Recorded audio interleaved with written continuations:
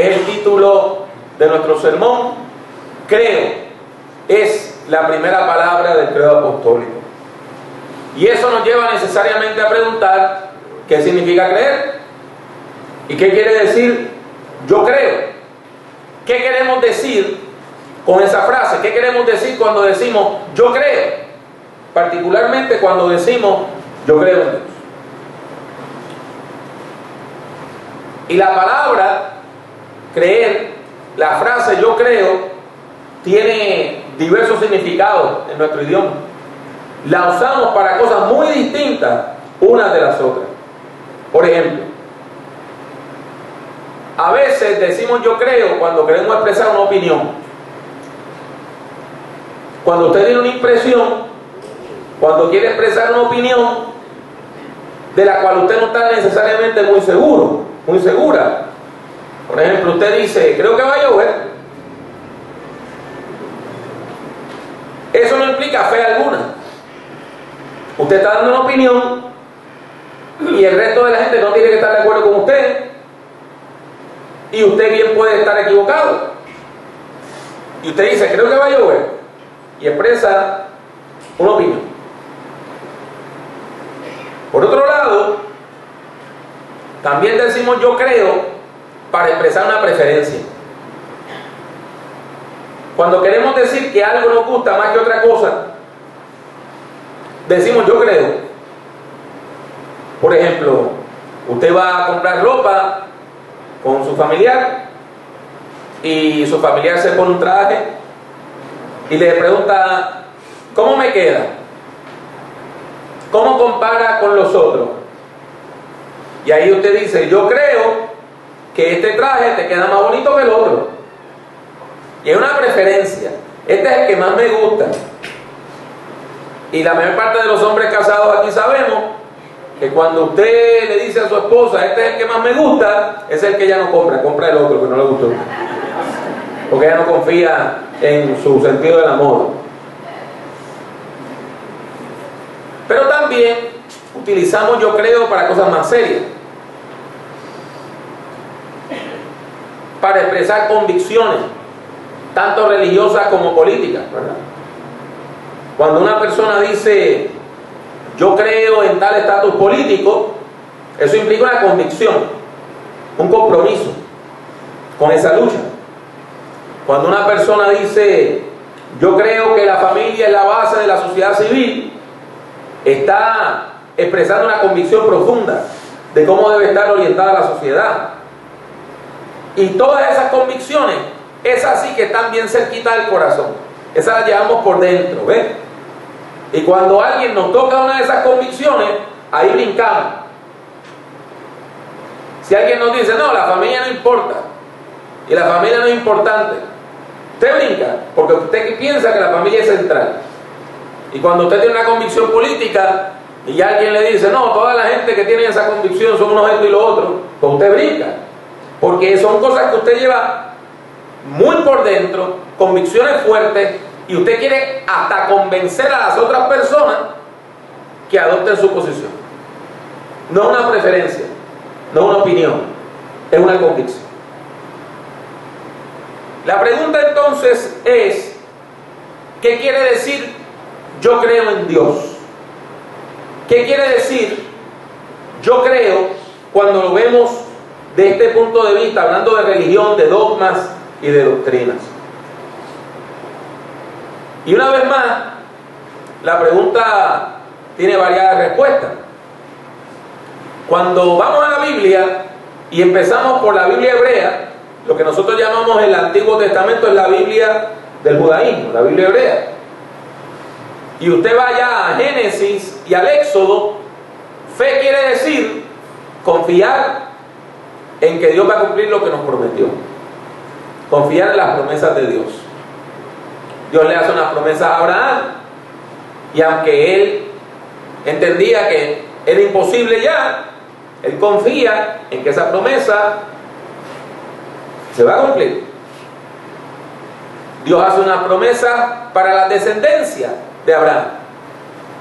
Y cuando el pueblo, los descendientes de Abraham, ya era un pueblo grande, pero estaban esclavizados en Egipto, Dios les dice que los va a llevar a una nueva tierra, a la tierra de sus padres, a la tierra de sus madres, a la tierra que fluye leche y miel, y les da una promesa de liberación, y el pueblo cree esa promesa. Entonces fe es creer en las promesas de Dios.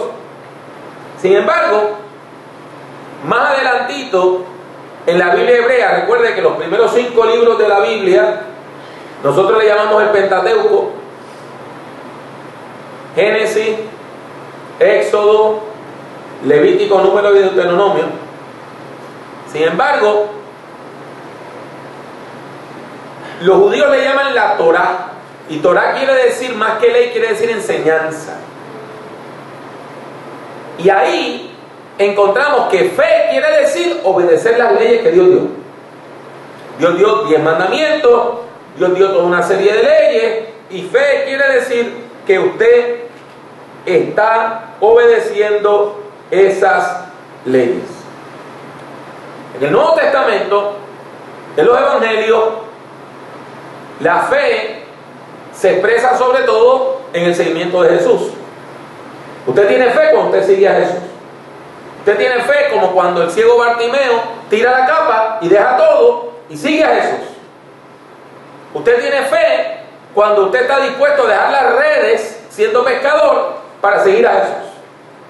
Y claro está, cuando viene el joven rico y le dice a Jesús: ¿qué tengo que hacer para ser salvo? Y él le dice: agarra todo lo que tienes, véndelo, dáselo a los pobres y me sigue. Ahí el hombre dijo: yo no te voy a seguir, eso es muy caro. No tenía fe. Entonces la fe se expresa en ese seguimiento.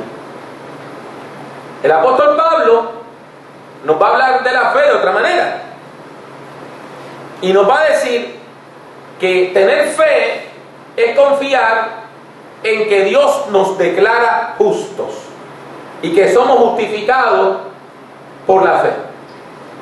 No es que Dios nos declara justos porque nosotros siempre nos portamos bien, porque tenemos una perfección moral, porque nunca pecamos, sino que siendo pecadores, Dios nos ama, Dios nos bendice, Dios nos perdona, Dios nos restaura y nos declara justos. Pero Hebreos, más adelantito en el Nuevo Testamento, tiene una frase preciosa que muchos de ustedes conocen de memoria en la traducción tradicional. Yo se la voy a leer en la Reina Valera contemporánea, que dice: tener fe es estar seguro de lo que se espera, es estar convencido de lo que no se ve. O sea que en Hebreos la fe es esperanza. Todas esas visiones de fe y muchas más encontramos en la Biblia. Recuerden que estoy dándole unas pinceladitas. Cuando entramos en la historia de la iglesia, la cosa se complica todavía más. La iglesia primitiva, la iglesia antigua, entiende que tener fe quería decir aceptar y obedecer las enseñanzas bíblicas, acompañando eso de una vida piadosa, de una vida limpia. Y claro está, para esto usted tiene que entender que en el Imperio Romano se daban toda una serie de pecados que todavía nosotros no nos hemos inventado ni descubierto. Si usted cree que nuestra sociedad está en crisis, cuando usted lee sobre las prácticas de los romanos en el primer siglo, se da cuenta que nosotros padecimos hermanita de la caridad comparado con las vejaciones y todas las pocavergüenzas que hacían los romanos en el primer siglo. Pues la iglesia dice: tener fe es vivir de acuerdo a las enseñanzas bíblicas, y todas esas pocavergüenzas que hacen esa gente, que eran legales todas, no las vamos a hacer. Vamos a vivir en santidad. Eso da paso a unos debates filosóficos. Y un hombre que vivía en el norte de África, que se llamaba Agustín de Hipona, que nosotros lo conocemos como San Agustín, dijo que tener fe es depender totalmente de Dios. Fe es la total dependencia. Fe quiere decir abandonarse a Dios. entregarse totalmente y confiar que a pesar de que nosotros somos pecadores, Dios nos quiere salvar. La Iglesia Católica antigua y hasta tiempos relativamente recientes vio la fe de otra manera. Fe quería decir que usted participaba de los sacramentos, principalmente participaba de la confesión y penitencia. Después que usted participara de los sacramentos, aunque usted no entendiera mucho de lo que estaba pasando, ni entendiera la misa que se daba en latín, pero después que usted participara de esos sacramentos, se confesara, hiciera la penitencia, usted alcanzaba salvación. Usted tenía. Claro está, la Reforma Protestante peleó en contra de eso. Y dijo, no. Tener fe quiere decir recalcar que Cristo está al centro de nuestra vida. Cristo está al centro de nuestras convicciones, de nuestras creencias. Y por eso decían, olvídense de todas esas enseñanzas que se han acumulado a través de los años y vamos a la Biblia. Sola Escritura, sola fe, solo Cristo. Entonces se recalcaba la presencia de Cristo y la obra de Cristo. Y nosotros, como protestantes, somos descendientes de esa tradición, que entendemos que Jesucristo es el centro de nuestra fe. Ahora bien, usted sabe que cuando usted se monta en su auto y da un paseo, no hay solamente unas iglesias protestantes, hay montones y montones y montones. Y a veces cada día parece que hay más. Y hay varios movimientos protestantes y cada cual tiene su propia visión. Para darle 3 ejemplos nada más. La iglesia reformada, de donde viene la iglesia presbiteriana, entiende que hay que recalcar la soberanía de Dios, que Dios es rey sobre todas las cosas y que Dios está en control de todas las cosas, y que Dios no es un monigote, que Dios no es un boxeador que está al borde de ser noqueado por los embates de la vida, sino que Dios está en control y que Dios es fiel a sus promesas. Por otro lado, los descendientes teológicos, los hijos e hijas teológicos y teológicas de Juan Wesley, la iglesia metodista, la iglesia del Nazareno, la iglesia wesleyana, el ejército de salvación, recalcan la santificación, que después que usted tiene una experiencia de fe, usted tiene que entrar en un proceso de santificación para limpiar su vida en el nombre de Jesucristo. Y usted vivir de acuerdo a la fe. Que ser justificado no es nada más una cuestión que dijo Dios, ahora eres justo. Y usted sigue siendo un sinvergüencita. Y es que cuando Dios nos justifica, hay una transformación. Y ya usted abandona los pecados de ayer y adopta una nueva vida. Y nosotros eso lo cantamos. Recuerda aquel viejo corito que decía, y las cosas que yo hacía, ya no las hago más porque hubo un cambio cuando de nuevo nací. Y el movimiento pentecostal recalca la obra del Espíritu Santo en la vida del creyente, el poder del Espíritu Santo, y que por medio de la fe ustedes y yo podemos vivir en la plenitud del Espíritu de Dios. Después de esta visión panorámica, usted está más confundido que cuando yo empecé, ¿verdad? Porque nos damos cuenta que la fe es como un diamante, que dependiendo de cómo usted lo vaya moviendo, usted ve una nueva faceta, ve un nuevo color, ve una nueva forma. Y eso nos lleva a preguntar si hay algún elemento central de la fe. ¿Cuál es el elemento central de nuestra fe? Pues mire, los seres humanos a veces aprendemos las cosas mejor por medio de historia que por medio de definiciones académicas, ¿verdad que sí? Las cosas más importantes que usted aprendió en su niñez las aprendió por medio de historia. Y por eso yo quiero terminar hablándoles de una historia que ejemplifica lo que quiere decir la fe. Y esa historia se encuentra en el capítulo 9 del Evangelio según San Marcos. A partir del versículo 2, ese capítulo del Evangelio de Marcos nos habla de la transfiguración.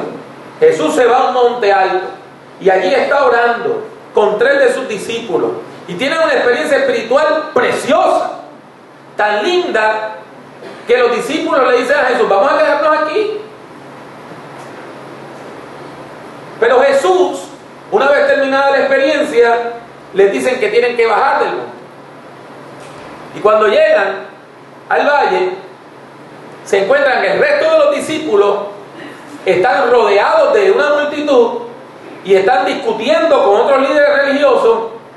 Y Jesús pregunta qué pasó. Y en eso se acerca un hombre y le dice que él tenía un hijo que estaba atormentado por un demonio. Y que el muchacho, cuando el demonio lo atacaba, convulsaba violentamente. Y que él se lo trajo a los discípulos para que oraran por él y expulsaran al demonio. Y los discípulos no habían podido hacerlo. Y es en ese contexto que se da el siguiente diálogo. Lo voy a leer, versículos 21 al 24. Escúchelo bien. Lo estoy leyendo en la Reina Valera contemporánea, que dice: Jesús le preguntó al Padre: ¿desde cuándo le sucede esto? Y el Padre respondió: desde que era niño. Muchas veces lo arroja al fuego o al agua con la intención de matarlo. Si puedes hacer algo, ten compasión de nosotros y ayúdanos. Mire cómo le dice el Padre: si puedes hacer algo, ten compasión de nosotros y ayúdanos. Y Jesús le dice, en respuesta, Jesús le dijo: ¿cómo que si puede? ¿Qué tipo de fe es esa? Donde usted ora y dice: bueno, si tú puedes. ¿Qué tipo de confianza hay cuando usted le dice a alguien: hazme esto? Y después dice: bueno, si puedo.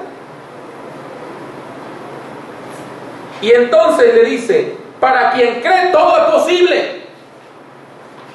Y el hombre le responde diciendo, al instante el padre del muchacho exclamó: creo, ayúdame en mi incredulidad. Le dice: creo, ayúdame a creer. Hermanos, hermanas, esta historia, que yo creo que usted la va a recordar por el resto de su vida cristiana, tan sencilla, nos deja ver claramente que es la fe. La fe es confianza. La fe es confianza. Jesús está hablando aquí como ustedes y yo hablamos con nuestros amigos. Usted le lleva el carro al mecánico y le dice: mire, el carro tiene un ruido tremendo, ve a ver si tú puedes hacer algo. Y el mecánico dice: bueno, ¿cómo que sí puedo? Esto es lo mío. ¿Cómo que sí puedo? Claro que te lo voy a arreglar. ¿Confía en mí? Pues Jesús le dice: pues claro.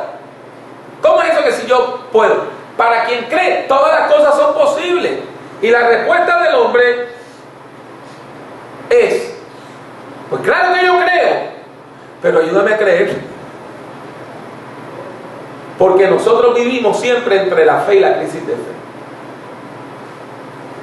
Y esta idea de la fe como confianza es bíblica. Cuando usted ve el Nuevo Testamento, particularmente en los idiomas originales, la palabra para fe es pistis. La palabra para creer o tener fe es el verbo pisteuo. Y lo que quiere decir es confiar. Pero es confiar en la fidelidad. Y déjeme decirle, cuando usted confía en la fidelidad, esa confianza es mutua. Si yo soy fiel a mi esposa entonces está motivada a ser fiel a mí. Y tenemos una confianza mutua. Pues tener fe es precisamente confiar en Dios de una manera tan clara, tan sencilla, pero tan profunda, que usted está convencido de que Dios es fiel. Usted está convencida de que Dios es fiel. Pero usted también le es fiel a Dios. Por lo tanto, tener fe no quiere decir que usted tiene perfección moral, que su vida no tiene ningún tipo de error. Tener fe no quiere decir tener perfección doctrinal, donde creemos todo, exactamente lo que tenemos que creer y podemos definir todas las doctrinas. Tener fe es confiar. Aunque a veces no entendamos todo, aunque a veces no podamos comprender todo lo que pasó. Y vuelvo al ejemplo del mecánico. Cuando usted va a buscar su auto, le dicen, ¿el auto está listo? Sí, está listo. Y usted le pregunta, ¿qué le hiciste? Usted no entiende más de la mitad de las cosas que le dio el mecánico. ¿Verdad que no? La mayor parte de nosotros por lo menos no entendemos, pero confiamos. Por lo tanto, decir creo en Dios quiere decir yo confío en Dios. Decir creo en Dios quiere decir yo sé que Dios es fiel a mí. Decir creo en Dios también quiere decir yo quiero serle fiel a Dios.